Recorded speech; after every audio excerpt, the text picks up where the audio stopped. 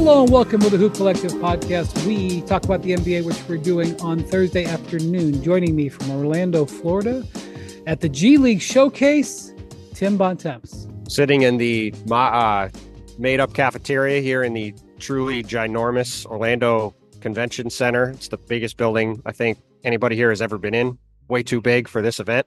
Bigger than that convention center in Vegas we were next to 2 weeks ago, because that was gigantic there. It's bigger than that. It's like two of those. Do you have fond, warm feelings of the last time you spent a long stretch in Orlando during 2020?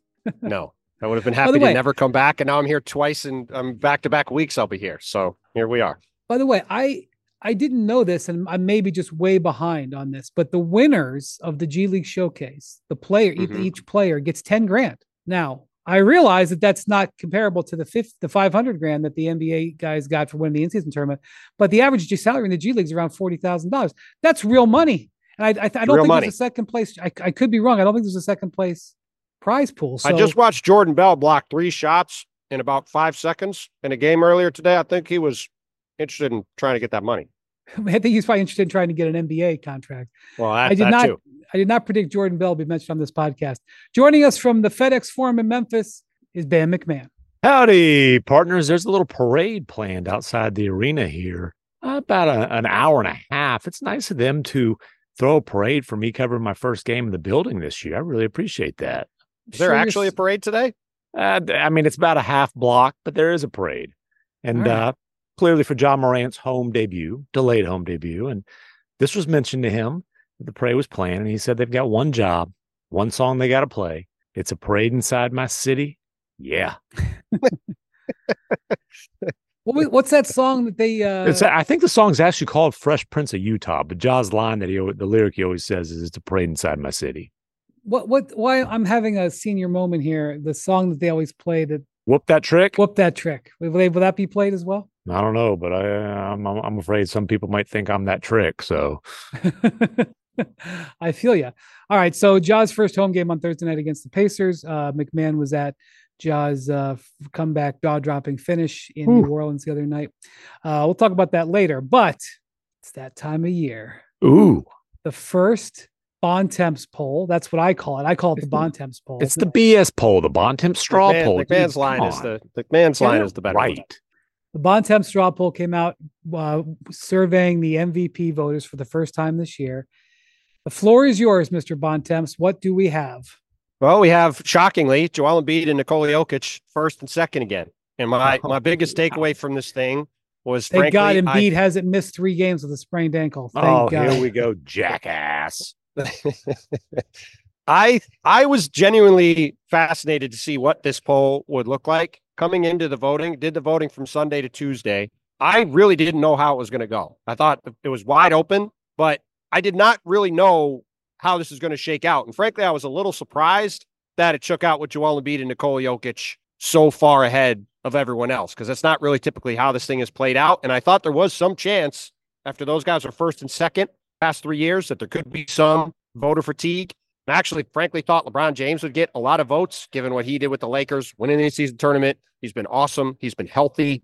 Like, I thought he'd get a ton of votes. He barely got any, as we'll talk about in a bit. But he got a whole bunch of votes for the in-season tournament. This is for the whole shebang, though. That is true.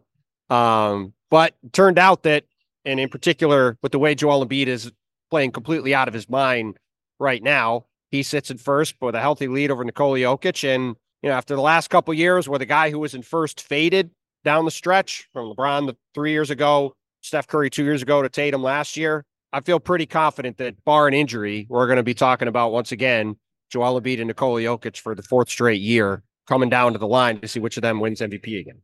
I will say this, though. So, by the way, Embiid had 63 of the 100 first place votes. Is that what I Correct. saw? And Jokic had 21.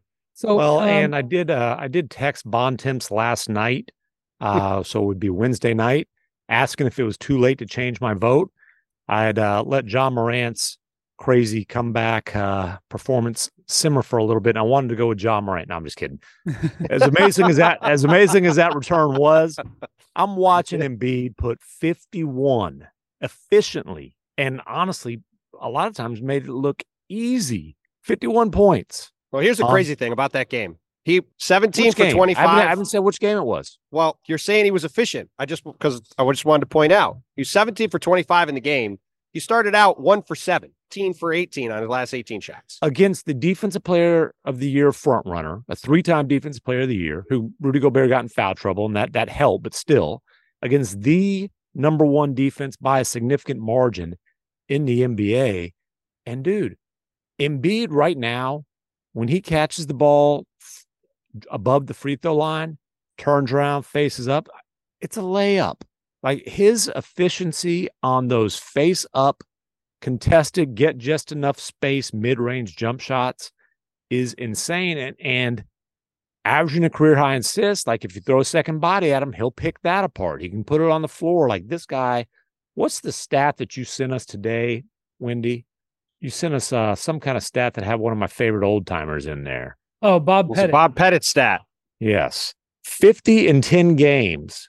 Joel Embiid now has 7. That passes Bob 50 Pettit. points, 10 rebounds, just to be clear. Yeah, 50.10 rebound games. He has 7. That passes Bob Pettit on the all-time list. And we all know Bob Pettit was playing against plumbers. Friggin' Embiid. Electricians. Don't forget about the electricians and carpenters. Did they have electricity back then? I'm not sure. I don't know. I'll have did. to check it. and he wasn't Bob dealing Pettit with Rudy slander is Gobert. uncalled for. He wasn't dealing with Rudy Gobert. I mean, but seriously, Embiid, we've said it before, and I did have Joker. I would change that now, so it'd be 64 first place votes. Wow, that's a fast change. I mean, geez, it was 2 days ago.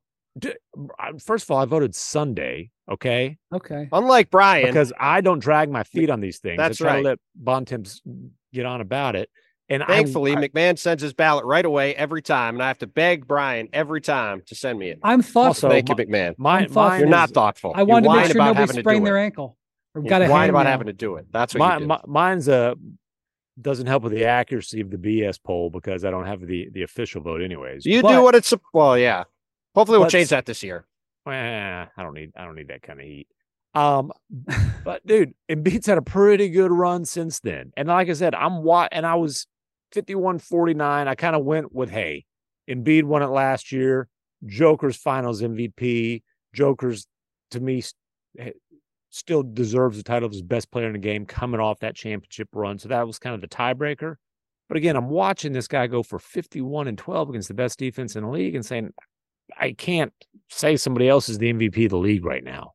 So, yeah, 63 votes. Now, Bontemps, I think you've told this story before, but I would ask you to tell it again about last year when the first straw poll came out. I believe you were in Philly within a day or two of it coming out. Yeah, I was there the day it came out, and Joel had either 1 vote or no votes. I don't remember. And he was very annoyed and thought the race was over. And I told him, well, just keep dominating and winning games, and you'll be fine. Because Joel had missed a good chunk of the beginning of last season, so he hadn't played that many games.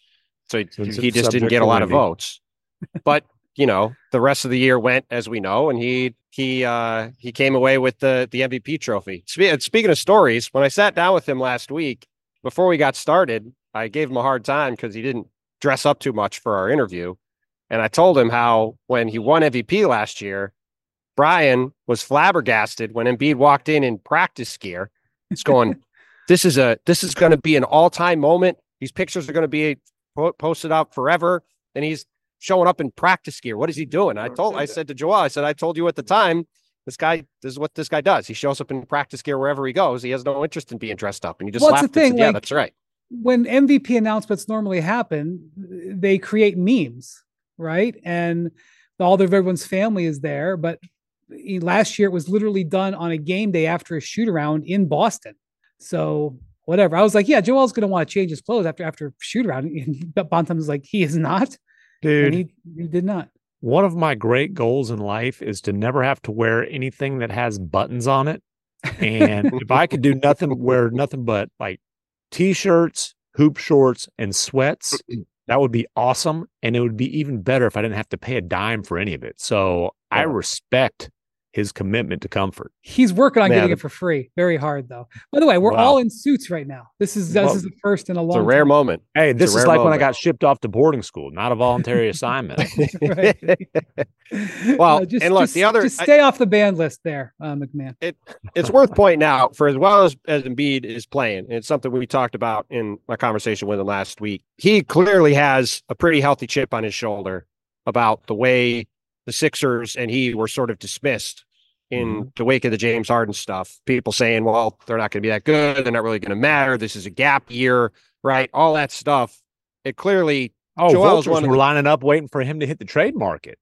Yes, that's true. And it all of that clearly sat on his mind, and he has come out this year with an obvious point to prove all the way along. And the thing he has talked to me about for a very long time is that the benchmarks for him for all-time greatness are winning MVPs and winning titles, and winning them both, not just having one or the other. And I asked him why that was the case, and he was like, look, if you are going to be an all-time great player, you have to have something to show for it. And he made the point of bringing up Robert Horry, who won, I think, 7 titles with the Lakers and Spurs and Rockets. But he goes, is Robert Horry a top 50 all-time player? I said, no, probably not. And he said, well, that's not. Well, I was, I just was playing along with him. He is no Bob Pettit. But I pointed out, like, look, this is, or he said, this is what I need to do. I need to get more MVPs. I need to get more titles. That's the kind of more titles thing he is. He needs to win titles, but that's where his head is at. That's what he's trying to accomplish. And he's out, look at the way he's playing. It set the Sixers up like we talked about on the last pod. They've got a lot with him and Tyrese Maxey, a lot of outs this year in the trade market to get better. I think they're going to be very aggressive trying to get better because they know what they have. And Embiid is just playing at an unbelievable level every night. The only thing you could really criticize about this recent run is that he didn't play against any great teams. And what does he do? He goes out against the best defense in the league and the guy who's been the best defensive player in the league, probably other than him this year, in Rudy Gobert, and gets 2 fouls on Rudy Gobert and Karl Towns and Naz Reid in the first quarter of the game and just blitzes them all night long in a truly dominant performance from start to finish. And they convincingly beat. I know people don't put the Timberwolves in the same kind of conversation as the top shelf contenders, but they convincingly beat the team that's sitting number 1 in the Western Conference standings. That was a just unbelievably impressive performance by Embiid and by the Sixers as a whole. And they didn't have Nick Batum, who's been a really key piece for them. Anthony Melton got hurt in the middle of the game and missed the game. Like, that was a really, really, really good win for them last night. Two things I want to point out. One, there's a little bit of history that happened in this game that our stats and information people looked up. One, Embiid is the first player to score 50 and have 10 rebounds against the number 1 defense in the last 60 years. Wow. The other 2 were Jordan in 87. And, that's pre-Scottie Pippen. So that's prime Chucker Jordan, right? And 2006 Kobe Bryant, which was post Shaq. I think that was the year Kobe averaged 35, which in today's day and age would be like 44, where he was just, ripping Smush Parker at 6:00 and scoring 50 at 8:00. And so that's the kind of level that Embiid did, that kind of performance. Prime, not necessarily prime Jordan and prime Kobe, but prime scoring Jordan and Kobe. That's what he did. And Jordan and Kobe didn't have Tyrese Maxey on their roster. In fact, one of the interesting things about this Sixers team, and this is a little bit of a skewed point because they've had so many fourth quarters where it doesn't matter. Embiid tends to dominate the first and third quarters offensively, at least scoring. And then Maxey tends to dominate the second and fourth quarters. And that's what happened last night. Maxey had a big fourth quarter. And there's a reason for that. Embiid plays the entire first and third quarter, and Maxey plays the entire second and fourth quarter. Right. I mean, of course, there's minutes regardless. Minutes have a role there. No, but I just mean that's the way their natural rotation goes. That's all. Right. And so that is a beautiful symbiosis that, you worry about star players getting to play together. And obviously you want to have a small and a, what are you talking I'm about? laughing. I was laughing at Ken's face because when you said symbiosis, I could tell he was trying to figure out what the hell symbiosis means. I got the Symbi part. I don't know where the osis comes in. All right. Anyway, Means here's they the fit other. well together, McMahon, just like us. Here's the other stat. Embiid made 11 mid-range jumpers against the Wolves. Now, that's the shot you want him to take. Well, yeah, but they're like layups for him. I like know. layups. And these are with Gobert's hand in his know. face a lot of times. Every time Joel Embiid shoots a free throw line jumper, I'm stunned when it hits anything but the bottom of the net. The thing is, it's just automatic. He shoots them from the free throw line because that's the hardest place to double him. Yeah. Because if you bring help, it's just him. He's just picking you off. It's not even hard. It's a math problem. Well, and he likes to roll to that spot too. He'll set the screen. Oh yeah. And Tyrese, and same thing with James Harden last year. That's how James Harden led the league in assists. Hit that pocket pass. Joel would do this little short roll to the elbow. Career. That was Dirk Nowitzki's career. No, that nail where Dirk would set up, and it's the same. It's like he's not a guy who's going to take a bunch of dribbles, but boy, if he needs to put it on the floor one time, make a little spin move and finish, and Embiid, like Dirk would get to his little one-legger, and Embiid just so strong, he just bullies people. But no, he just wants to get a little bit of space. He's 7'2", even Gobert, he can shoot right over. Unless you absolutely crowd him. And then when you crowd him, that's when he can put it on the floor and make his move. Yeah, that's right. You double him, he's picking you apart. You take a step too close, he puts it on the floor and he's on the line. He was that's the other thing. He lives at the line. He was 8 of 9 against Gobert yesterday, according to our stats and info folks. 8 of 9 against after the game, Gobert just player. had to come over and dap him up and be like, well done, sir. Well done. A couple other stats that I found interesting from our from Stats Williams, in our Stats and Info group. Both of these were Embiid, Wilt, and Kareem stats. Last 8 games, 41.4 points per game on 61% field goal shooting. Guys who averaged 40 points on 60% shooting over an 8-game span, 63 Wilt, 72 Kareem. And then 7th career game with 50 points, 10 rebounds, and 60+% shooting. That ties Kareem for the second most all time. I said 7. Wilt leads. You guys want to guess how many Wilt had? 50. Well, he averaged 50 and 20 one year. So I would say more than that. It's a 60% shooting that's a little. Right. Yeah. I'm still going to say 50. 37. Yeah, close enough. I mean, that's one of those Wilt stats, But I mean, when you're putting the most numbers, unbreakable Chamberlain record, I know what it is. Do you guys know what I think the most minutes per game?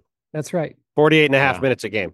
I like the 100 points. I like the 100 points chance of standing too. I like the 50 points per game in a season. I could see somebody getting 100 points. I can't see anybody averaging 48 and a half minutes because that's what he did. Well, or averaging 50 points. By the way, the only time in the history of the league a guy has averaged more points than minutes played in a season was the year when Wilt played more than 48 minutes a game and averaged more than 50 points a game. And Joel is creeping up on being the longest into a season. Mm-hmm. Anybody's done that since then. James Harden and Giannis have both done it a little bit longer. But, I mean, it's just, we spent 10 minutes rattling off Joel stats, and it doesn't really, it only tells part of the story of how good he's been. All right. So we talked about how dominant Jokic has been. He will have an opportunity to close the gap. They're going to play. Well, it's also worth pointing out from a timing standpoint, Jokic, we talked about how that Jokic had that rough stretch of play right before this, right? Right. He has those games where he uncharacteristically missed a ton of shots. Nuggets dropped a couple games. Then Embiid comes back and has this 10-game stretch where he's just going crazy. Like, a lot of this is, I'll be the first to say, a lot of these, especially the first couple, depends on when in the calendar it falls and how people are playing. But those two are at the top of the heap, and it's not really a surprise. Okay, so third place. Got Giannis Antetokounmpo, Shai Gilgeous-Alexander then in 4th, and Luka Doncic in 5th, all bunched up within 45 points. Those 5 guys would be, if they finish in the top 5 together, would be the first time there's 5 foreign-born players in the top 5 in MVP. Well, we got an American. I'm proud to be an American, says Joel Embiid. Thank you, Uncle Sam. That's right. Team USA, baby. USA. That's why I said foreign-born. USA. Foreign-born. Thankfully for Team USA, Embiid will be playing center in the Olympics, at least as of now. I shouldn't say it that way. He's playing in the Olympics. He's committed to play. He's healthy. If he's healthy is what I meant. But yeah, Luka have 306 points in fifth. He'll be tired from a 2-round playoff run. Luka with 306 points in fifth was the most fifth points anybody in fifth ever had. Those 5 guys clearly separated themselves from the field. I also, again, thought there'd be more spread out voting across the board, but with the way Giannis, Shea, and Luka have played, the fact that the Thunder and Mavs have, really had surprising seasons to different degrees with the way their teams have played. Giannis obviously just had 64 points last week and has remained awesome for Milwaukee. Those guys have sort of created a second tier behind the top 2 guys by themselves. More Hoop Collective podcast after this. Now let's talk about the play of the week. The pressure to follow up Hypnotic and Cognac weighing heavily on the team. Hypnotic was in the cup, blue and ready for the play. And boom, Añejo Tequila came in with a smooth assist to Hypnotic's tropical fruit finish. Shaken, strained, poured. It was green and good. The playmaking splash shifted the tempo. Another great cocktail from the Hypnotic team. Every season is Hypnotic and Tequila season. Hypnotic Liquor, Bardstown, Kentucky, 17% alcohol by volume. Hypnotic reminds you to think wisely, drink wisely. For the ones who get it done, Grainger offers high-quality supplies and solutions for every industry, as well as access to product specialists who have the knowledge and experience to answer your toughest questions. Plus, their commitment to being your safety partner can help you keep your facilities safe and your people safer. Call or click Grainger.com or just stop by.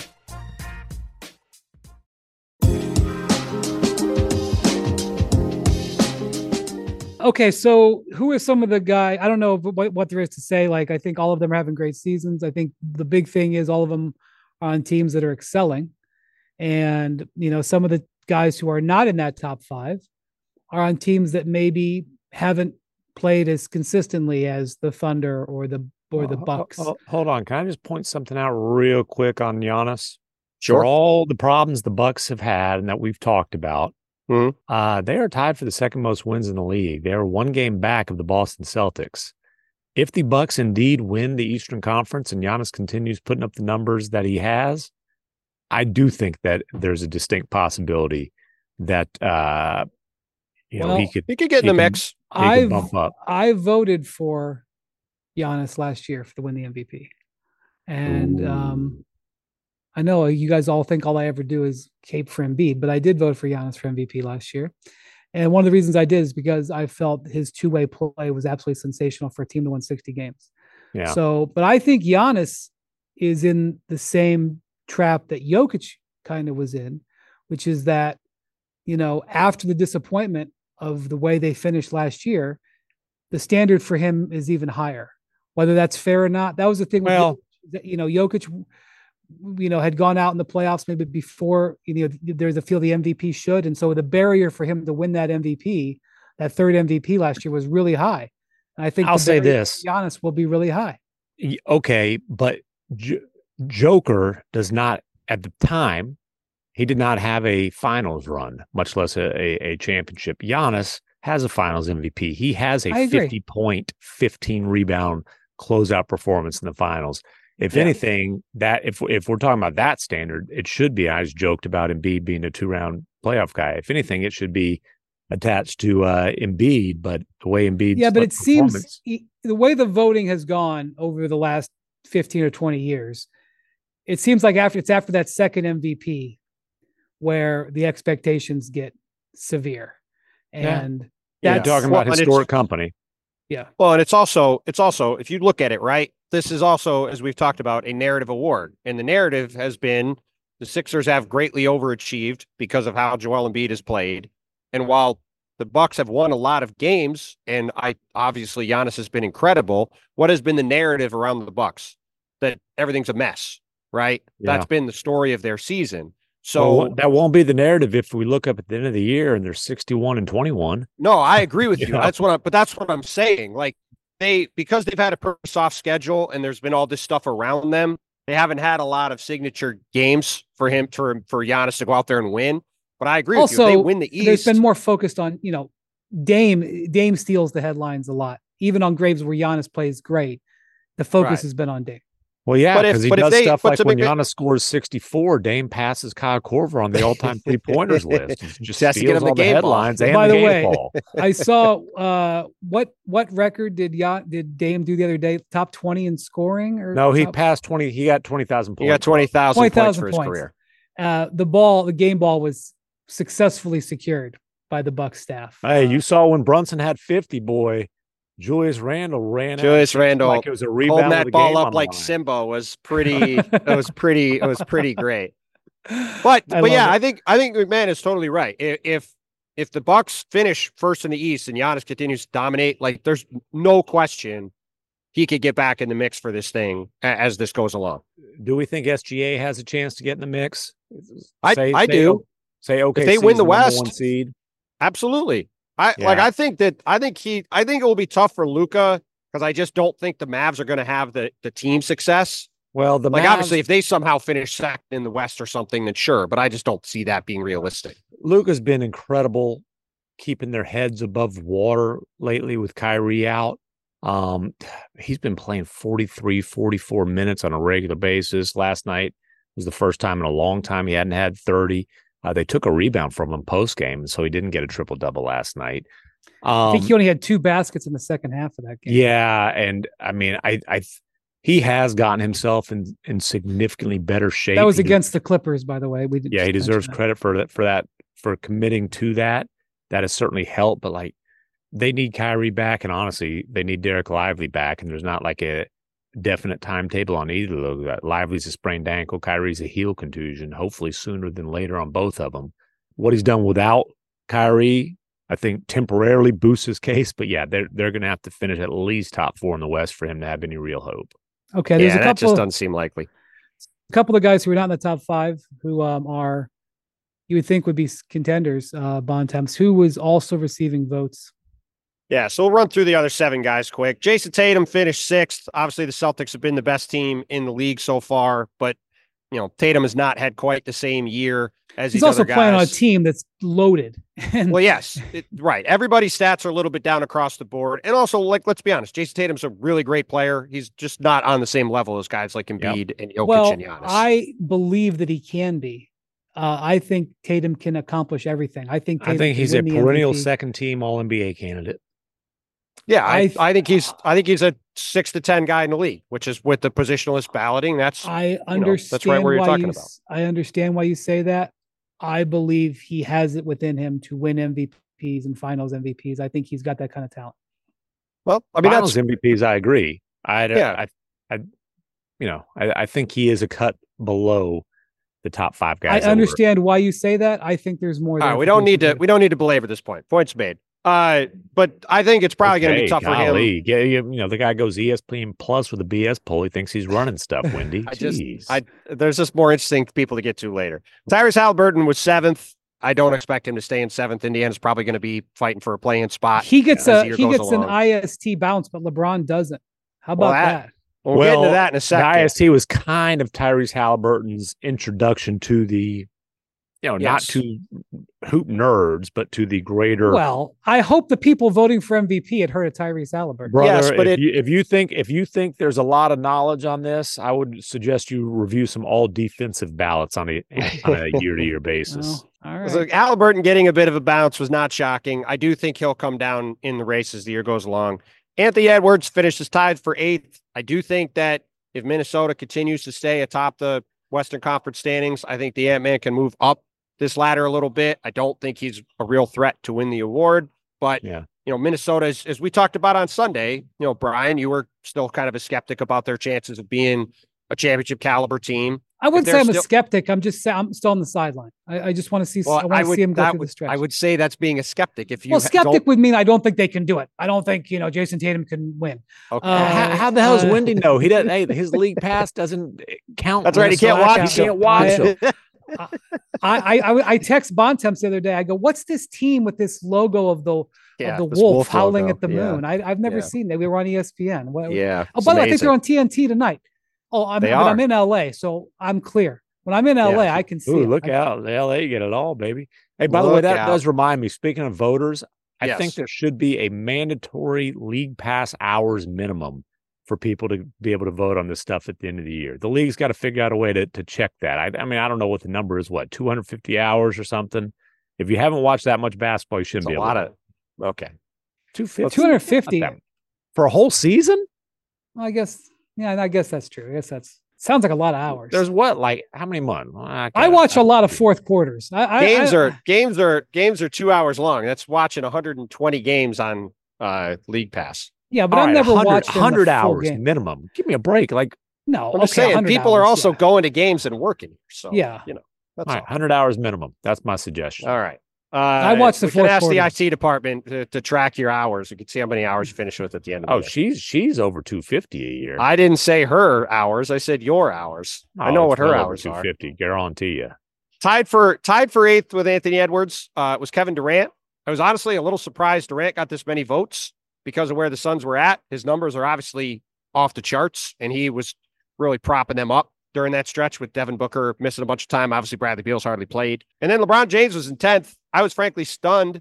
LeBron did get more votes than this. He's been awesome. He just won the in-season tournament. Talked about earlier. I thought there'd be some sympathy votes for him. Wait, did Mac 10 get a vote? Mac 10 did get a vote. Where was LeBron on his ballot? I will not reveal where he was. But that's bull. That's bull. I don't think he was one of the. If McMenamin I don't think he was one of the reveal, LeBron voters. If McMenamin I don't think he he's one of the LeBron voters, but I also don't remember. If he wants to reveal his ballot, he will have the form to do so. First time in your life, you guys are good teammates. The Jackass brothers suddenly want to be all sweet and friendly to their teammates. Well, the point is, I just thought LeBron was going to get a bunch of votes, and I was really surprised he hardly got any. And to me, I don't think he has any chance of winning MVP this year based off this, and probably have to say he's never going to win one again, because this is probably the last best chance he's got with the way he's playing, the fact he's been healthy all year. And well, just to be clear, he hasn't won an MVP in over a decade. So it's not like that's stunning. But I thought he's come close a couple times. He was fourth, I think. He was up near the top of the leaderboard a couple of years ago before he got hurt late in the year when they were up at the top of the Western Conference standings. And I thought he was going to be a lot higher up the list than this. So I was surprised he hardly got any votes. Man, only 4 MVPs in his career. Jeez. He's got a ton of top threes. And who's got more than 4? Who's got more than 4? Kobe has no, not Kobe. Kobe has Kareem. I misspoke. Kareem has 6, and Jordan has 5. I think that's right. All right, not bad company. I think Magic has 4. Bill Russell has 4. Maybe Magic has 3. I will say that I'm looking this up quick because I can't remember it. I believe Kareem has 6. Bill Russell and Magic and Michael have 5. Wilt and LeBron have 4. Moses, Larry, and Magic have 3. Then a bunch have 2. So let me just say that in retrospect, the 2017-18 regular season, I believe, was the one where LeBron didn't win, where he maybe should have. And there's a bunch of others where he feels like he should have won. But 2017-18, he absolutely should not have won MVP that year. That was the year he quit on his team for a month, so they would make a trade. And that's why I didn't vote. I don't think it was a whole month, but that's why I didn't vote for him. But it was pretty much the entire month of January. He made sure that things were miserable there, so they would get rid of Isaiah Thomas. Which is why I didn't vote for him. But which certain people later used as an argument in saying why he should win MVP, which was insane at the time and remains insane. Who used that as an argument? Somebody that was mentioned earlier. Let's forget about that. Let's forget about Bob Pettit. Let's forget about that. I'm just saying, in retrospect, that was an MVP season. That's what I'm saying. He's had like 15 MVP. You could say that about a lot of seasons. I know, but that one particularly. That's all. Why? Okay. Why that one particularly? Why? Because he played all the games? I don't have. Well, that he did that, yes, but that was because of how he played in the playoffs. Like, why that season? Well, it was arguably his greatest playoff run ever. Yes. Yeah, and he got a finals okay, but MVP. that's not. It's not a playoff award. They lost that. They got. Oh, that's right. Yeah. No, I'm not going to go into it right now, but I'm just saying that when you look at LeBron, he has a bunch of top threes. He probably should have more than 4, but the year that I think he really deserved it, in retrospect, I didn't believe at the time, and I didn't vote for him first, was 2017-18, his last year in Cleveland. No. Who else? Like to hear an argument as to why he should have won it beyond he was good in the playoffs. All right, I'll read it in the chapter of my next book. Oh, in your Look face. at this guy. His next Look at this guy. New York Times bestseller, baby. That's right. That's right. Uh, Then the final two people to get votes after Yeah. LeBron were De'Aaron Fox, who got a couple of votes, and Rudy Gobert, who got one fifth-place vote, leading Minnesota the best from McMahon. defense in the league. It was not Not me. for McMahon. My top five was the top five in the thing. Me I too. think in a little bit different order, but that was I think I had Luca fifth, just because I think their team I sort of had them fifth. I mean, look, those five guys, nobody else was on more than 15 ballots. So those five guys dominated the voting. And I needed to wait an extra 2 days, McMahon, to come up with those five. well, really had to think hard. There's one guy who's not on here that's really interesting. And in years past, there's been a very clear reason not to have Kawhi Leonard on an MVP ballot because he didn't play a lot of games. So the All-Star voting started this week. And for NBA Today, we were asked to pick our West All-Stars. And I have Kawhi on the starting five in my West All-Stars. Yeah, this should be a lock right now. He's been unbelievable. I was the only one. Really? Zach Lowe and all these jokers had Durant. Not that there's anything wrong with Durant, but I think Kawhi's been. Yeah, awesome. I think the Kawhi third spot played is between Durant and LeBron, and Kawhi has played Jokic gets the other one. He's played every game, correct? He's maybe missed one or two, but he's played basically every game. If not just every had a game. story, and I'm pretty sure he's played every single game. Tell you right now, and has been absolutely incredible. And right now, we hammered the Clippers a lot when they were in the mud after the Harden trade. Right now, the Clippers are playing as well as any team in the NBA. They have the longest winning streak in the NBA right now, 9 straight games. I believe that's tied for the longest in the league this season. Kawhi has played every game, by the way. He's played every game. Look, by the way, they are playing in Oklahoma City tonight, so just qualifier. Okay, 9 games going into Oklahoma City, and look, if it ends on if the winning streak ends, the on Thunder a are favored by 5.5. Yeah. The bunch of the Clippers players are ill. Paul George missed the game, I believe, Wednesday, illness. And look, if the winning streak ends on a back-to-back against a really good Oklahoma City team on the road, that doesn't change anything I'm saying about how awesome Kawhi has been. Last night, was just a reminder: 30 points, 10 rebounds, 5 assists. They were down. They were down by how many in the fourth? It was back and forth because they were up like 20 some odd in the first half. And so the Mavericks, it was a seesaw game in the fourth quarter. The Mavericks made a huge comeback. Well, I know that Kawhi scored or assisted on 15 of the last 16 Clipper points. Absolutely incredible. And it's just his numbers don't jump off the page like some other guys, averaging 24 and change, 6 rebounds, 3.5 assists, shooting 52% from the floor. But man, he's not the best wing defender in the world anymore. He's still really good on that end, and he's still just a guy who, when he gets the ball and it's the game's in the balance, you feel awfully good about your chances. I mean, there's a real fear factor with him still when he's playing like 100%, 100%. Oh yeah. Well, the fear factor is restored. Yes. And by the way, they, like you said, they deserve credit for doing the things they frankly probably should have been doing from the beginning, but getting to it, getting the ball in James Harden's hands, getting him away from playing with Russell Westbrook. Westbrook has been pretty good in his limited minutes off the bench, which is a role he can excel in. He's willing to do it, which it seems like for now he is. Harden is playing well with the ball, and he's setting up PG and Kawhi for these shots, and they're cooking and playing the way they need to play. And they were really good. That was a competitive game with Dallas Wednesday night. Down the stretch, Harden just made the right plays down the stretch, got them that win with a couple of guys out on both sides, and they're playing lights out and looking like a real threat. Amir Coffey turning into a bit of a defensive factor, and he was guarding Luka down the stretch. But speaking of defense on the Clippers, quote, "Ain't too many people defending better than me at this point if we keeping it honest," said Russell Westbrook. All right, here's some stats. Let's just hold on. Give us the stats, and I'm going to give you an eyeball test. Russell Westbrook leads the NBA in both field goal percentage and effective field goal percentage allowed as the contesting defender among players to contest more than 175 shots. Ranks in the top 10 in points per direct touch allowed among players to defend 1,000 touches. These are like high-level analytics that they're Yes, they are. Stats and Info is trying to lean into his statement. Ranks in the top 15 in effective field goal percentage defense allowed on half-court matchups among players to defend 100-plus matchups. Now, top 10 and top 15 in these obscure stats, I don't know if that means ain't too many people defending better, but, Russell Westbrook's case rests. And, he feels like he should have been an all-defensive player before. I think that's absolutely ludicrous because there's been most of his career, he's been a defensive liability because he was out of position a lot because he was chasing steals and rebounds and not actually playing real defense. We can state that fact and give him credit for what he's doing now. And Luka had a long 30-point streak in last night. He ended up with 28, but it was a tough 28 on 9 and 25. Certainly the minutes that he's playing have been part of that.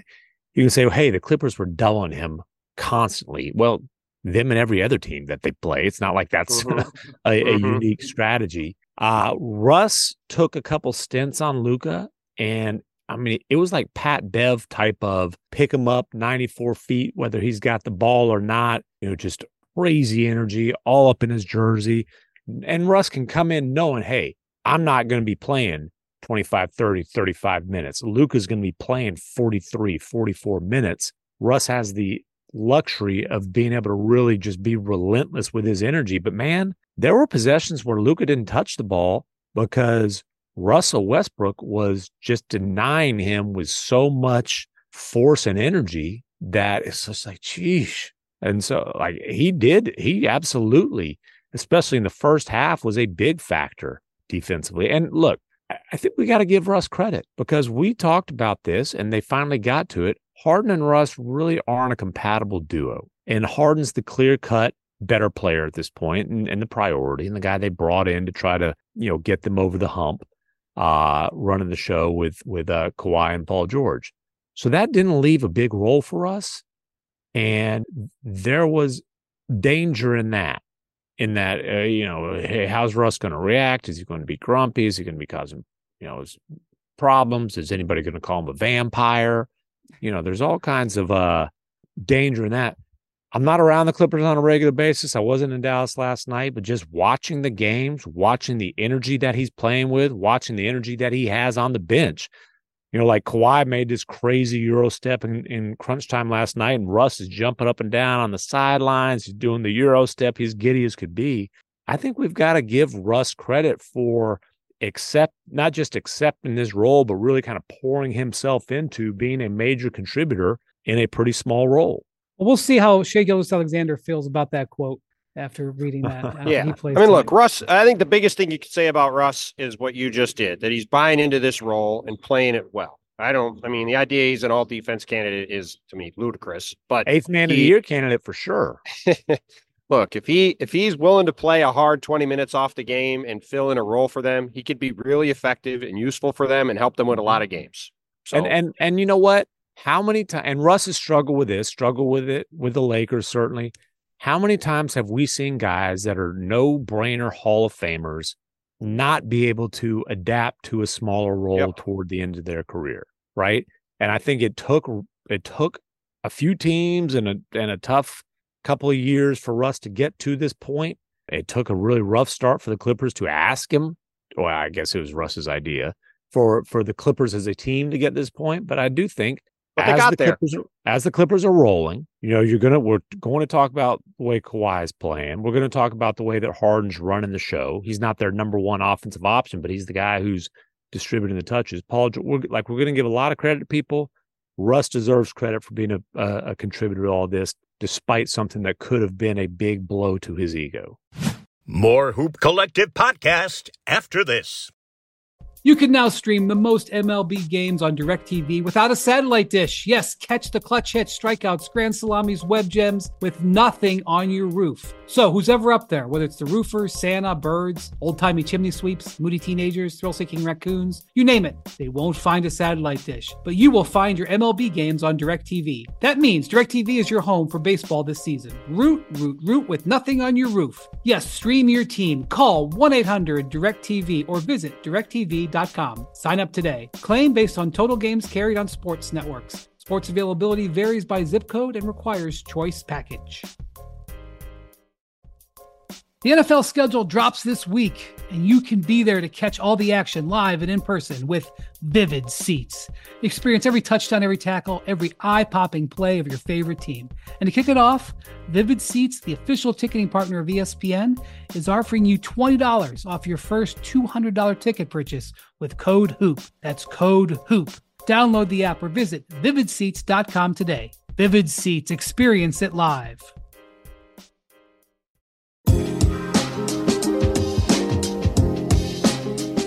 All right. We mentioned briefly Durant getting votes. The Suns lost to Portland the other night to fall to, I think, 15 and 14. Oof. It's been easy to kind of put the Suns in a different category because they've been so banged up. But you'll get your chance, Bontemps. Hold your breath. We've been doing this since July. Hey, I just saw your mute button was on. Try it again. 14 and 13. Not 15 and 14.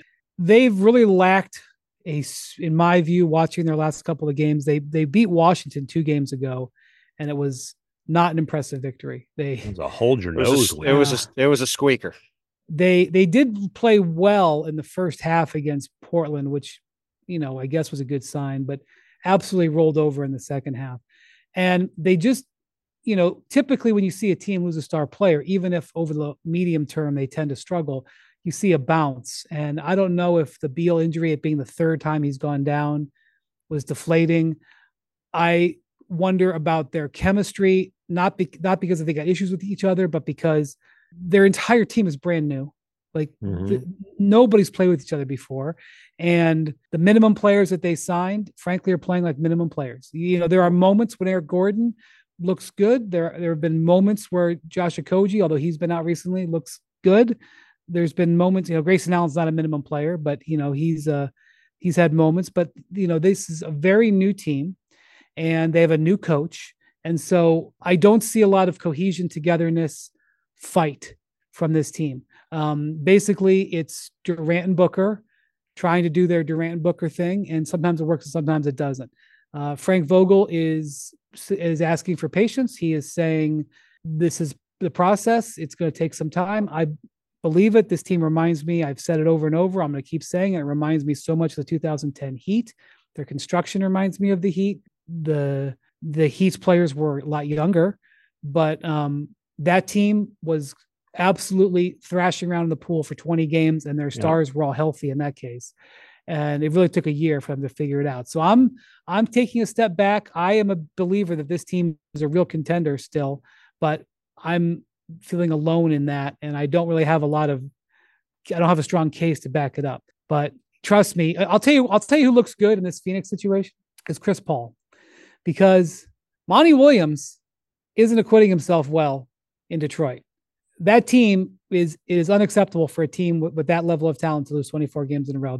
By the way, we're talking about this Thursday afternoon. Detroit is playing Utah on the second night of a back-to-back with Lauri Markkanen not playing, with Jordan Clarkson not playing, Taylor Norton-Tucker not playing. They better win that George game not Thursday playing. night. Deontay George not playing. They better win. The Pistons are actually favored on only the third time this year. I've been just saying they better win that game, and they ain't win it for a long time. Chris Paul's role on that team, even though he missed a bunch of time with injuries in recent years, it's looking better. and I don't. Okay, I'm not going to sit here. Hold on. The problem with saying Chris Paul's the one coming out looking goodness when you're saying Monty Williams is struggling. Let me look at the standings. This is a very odd argument. What are we doing here? Yeah, let me look at the standings. Here's who's looking good in this. Me. Why? Because I said the DeAndre Ayton trade was bad, and I said this team had a lot of injury-prone players who were going to miss a lot of games, and those two things have been true. I don't know what this Chris Paul thing is. Yeah, because the Warriors are a spot below the Suns in the standings. So he ain't smelling like Chris Paul is not looking very good shooting any jump shots, which all of them are missing short. Yes, God forbid you guys allow nuance. We are waiting to see what the nuance is leading to. Chris Paul's role that he played on the Suns was pretty important, and that is being highlighted by the fact the way the Suns are performing and the way. Well, yes, because the guy they traded him for is hurt all the time. That's the problem. Like, it'd be nice if they had an ambulatory point guard on their team. Yeah, Chris Paul is old-ons. He ain't nuance. Listen, the problem with injury-prone players is they tend to get hurt a lot, and that's what's happening with the Suns. Bradley Beal has been hurt basically all season. They've played 24 minutes as a trio together. And it's not just that Bradley Beal hasn't been there. When Beal's not there, the workload on Kevin Durant and Devin Booker is not sustainable. It's not sustainable for especially KD at his age with his injury history. But, Booker's been banged up a lot this season, the last couple of seasons. And those guys, it's like it was in the playoff series against the Nuggets after CP3 went out.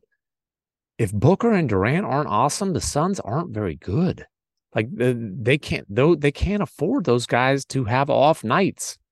An off shooting night for Booker, they lose to freaking Portland. It's a struggle, man. And you're right about you talk about zero continuity. And Booker, if anybody asked Booker about, you're the only player left from the 2021 finals roster, he's been asked that a million times. You'll get an eye roll. But the fact that they've completely turned over the roster since then and basically since last year's trade deadline, continuity matters, man. And you see, like you saw the Wolves, it took a year for the Wolves kind of to get their feet under them after the Gobert trade and with some injuries and whatnot. It's just tough to make wholesale roster changes and hit the ground running. And I think they're dealing with that as well as the injury issues. Well, and Nurkic has just not been good. And, they again, like you said, this team was built on three guys who get hurt a lot. I think Nurkic has done okay, but he's been he's been okay. Nurkic is a okay starting center. I would say he's below average starting center who's been below average. I think if you're ranking him by numbers, he's below average. And he's been below average. But, again, like KD is, like you said, he's played a huge load in terms of minutes and role on this team. He's only missed a couple of games so far. Knock on wood, he stays healthy. But if he has to keep carrying this kind of load for a long time, he's probably going to end up missing some time. He's an older player, he's had a bunch of injuries. It's just the realistic reality at this point for him. And, who knows when Bradley Beal's going to be back. It's just, all the problems that they potentially were going to have all come to the fore in the first third of the season. And when you start missing games with injuries and having guys out, that's hard to get that ship turned around at some point, because there's all these ancillary impacts of that, of guys having to play more minutes themselves and make up for more stuff. And then it just builds on it as it goes along. And like McMahon said, there's not a great history of these kind of moves resulting in immediate success. And you're only compounding the chances of that outcome, the negative outcome, happening when you have so little time for these guys to be together on the court. No matter when Beal's back at this point, it's going to be pretty limited before the playoffs start. Basically, Beal and he told Spears in his Landscape Diary he hopes to be back for that 2-week time or whatever. Let's say he's back start of January. There's been almost half the season gone. He's essentially missed half the season at that point, because he's barely played the games he's playing. It's not like he's barely played dating back to last midseason, quite frankly. It's not like he's been in any kind of rhythm. Even Durant and Booker have barely played together. Durant barely played last year before he got hurt. And, obviously they played some in the playoffs, and Durant and Booker have been out different games this year even. So even those two guys don't have a ton of chemistry yet. I don't think you can completely dismiss the Suns simply because they've got two of the top. We can argue the number, but it's not a very big number. For sure. Two of the top, dozen players in the league or whatever you want to argue. If they're healthy come the start of the playoffs, they're going to be a feared team. Just like the Lakers were last year. Like the Lakers got some breaks in terms of guys getting hot, Rui shooting the lights out. Right. But they had LeBron and AD healthy when the playoffs started. And if you have those two guys healthy, you get a little luck, you got a chance. And same with the Phoenix. If those guys are healthy in mid-April and they get a little luck, they'll be a threat. But they're not. It's just hard to look at them and say they're going to get to their optimal outcome. And it's also hard to look at it, frankly, and say they're going to be healthy. At this point, you have to just assume somebody's not even going to be out there. I mean, it's almost like Beal is a bonus star, because that's you can't count on him. But boy, that's a big old contract for we hope he can be around some. Well, I'll also tell you what, one thing that's been overlooked in the whole thing with Phoenix, they make these trades, they take on all this money, and what's the first thing they do? They dump Cameron Payne for nothing, save money. Yeah. Right? And listen, Cameron Payne is not a all-world player by any means, but he's a perfectly adequate rotation guard who can come in off the bench and score. And when you look at this Phoenix team, You know, a lot of these games, especially early on when it was just Kevin Durant and a bunch of guys who really couldn't do anything with the ball, and he was trying to carry him along. If they'd kept Cameron Payne around in his $5 or $6 million, I think $6 million contract for this year, but he probably would have won them a couple games early in the year. I don't know about that. Well, listen, the bottom line point is they took on all this money and then they started cutting costs to save money afterward and left themselves with even less depth than they already had. Wendy, he was a rotation player for them that they cut to save money. Fine. They didn't cut. They salary dumped to save money. That's fine. They're not in this position because they cut. Can't they? No, but it reinforces the point that if you're going to go all in with these three guys who are injury prone, if you're then going to turn around and cut some of the depth, the limited depth you have, it has a chance of backfiring on you. And, they gave up Tumani Kamara in the Ayton trade. In the Ayton trade, which was an offshoot of the Dame trade. And you can say, well, no, when they gave him up, they felt internally this guy could be a rotation player right away. And they've talked about this. He's the Blazers starting center. You know, Chauncey Billups said the other day starting small forward. But that was a painful thing for them to get squeezed on. Yes. Chauncey Billups was saying the other day when they were up there that Cameron's workout with them was not good. And so the individual workout when he came to Portland was not good. And they didn't draft him, obviously. And then they watched him in summer league and they were like, wow, this guy can really play. And they were able to get him a couple of weeks later. By the way, a rookie who was a teammate of Anthony Edwards at University of Georgia. Isn't that crazy? Yeah. Okay. Thank you for doing the straw poll, Bontemps. Always enjoyable. Thank you, McMahon. Are we not talking about Memphis? We're just going to slip by that. We're at the end of the road here. I'll ask real quick. Brian has more important plans. Clearly, McMahon. No, I don't. Yeah, I just don't want the pod to go on too long. Yeah, McMahon. Well, I don't know what the vibe is like in Memphis tonight because it hasn't happened yet. But certainly, it was an interesting game to be at. One of the more interesting games of the season to be at the other night in New Orleans. What was that moment like? You know, I mean. No, Ja's keeping receipts, as he says, and all that kind of stuff. He ain't gonna find one that's questioned how good he is at basketball. Of course not. And this was it was a reminder. It wasn't a revelation, and it's not redemption, but it is a reminder that Ja Morant is an absolute franchise-altering type of talent. And I mean, you talk about the athleticism, the skill, the cojones. Like you could not imagine a better delayed season debut than, and they hope what is symbiosis, symbolic, whatever the word is. they hope that it's symbolic of their season. A terrible start, and you storm back and celebrate at the end. They were down 24 points in the second quarter. The Pelicans went on a 28-2 run, down 19 at the half, and then third quarter, Ja took over.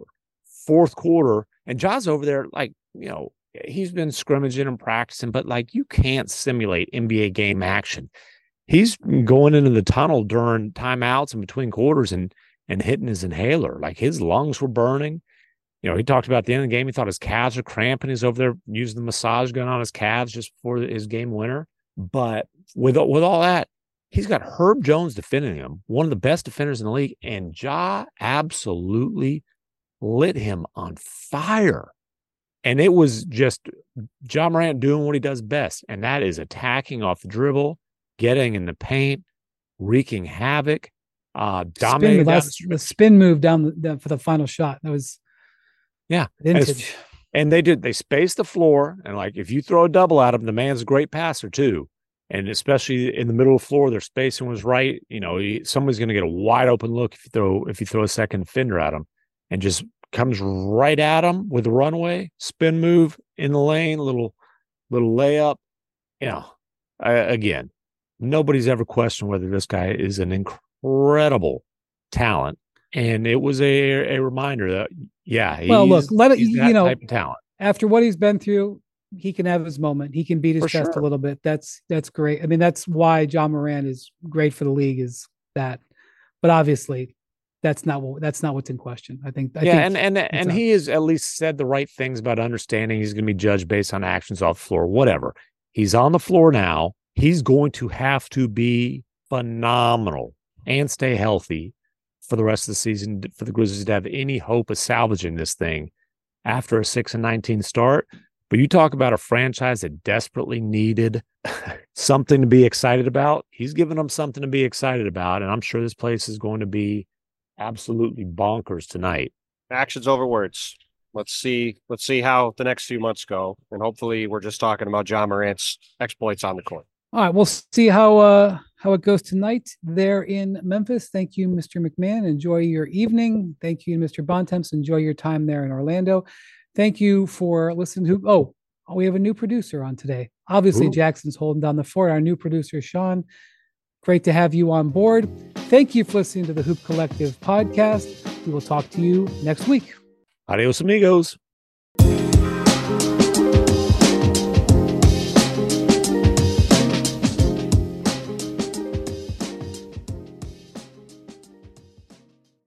And now, two pigeons bemoaning the fact you can stream DirecTV satellite-free. You see this? A family watching baseball on DirecTV with no satellite dish in sight. Let's heckle them. You call that changing the channel? Choke up on the remote, buddy. I hope getting all these games on DirecTV makes up for your mother not pre-chewing your sunflower seeds. DirecTV has the most MLB games. Call 1-800-DirecTV. Claim based on total games carried on sports networks. Sports availability varies by zip code and requires choice package. Terms and restrictions apply.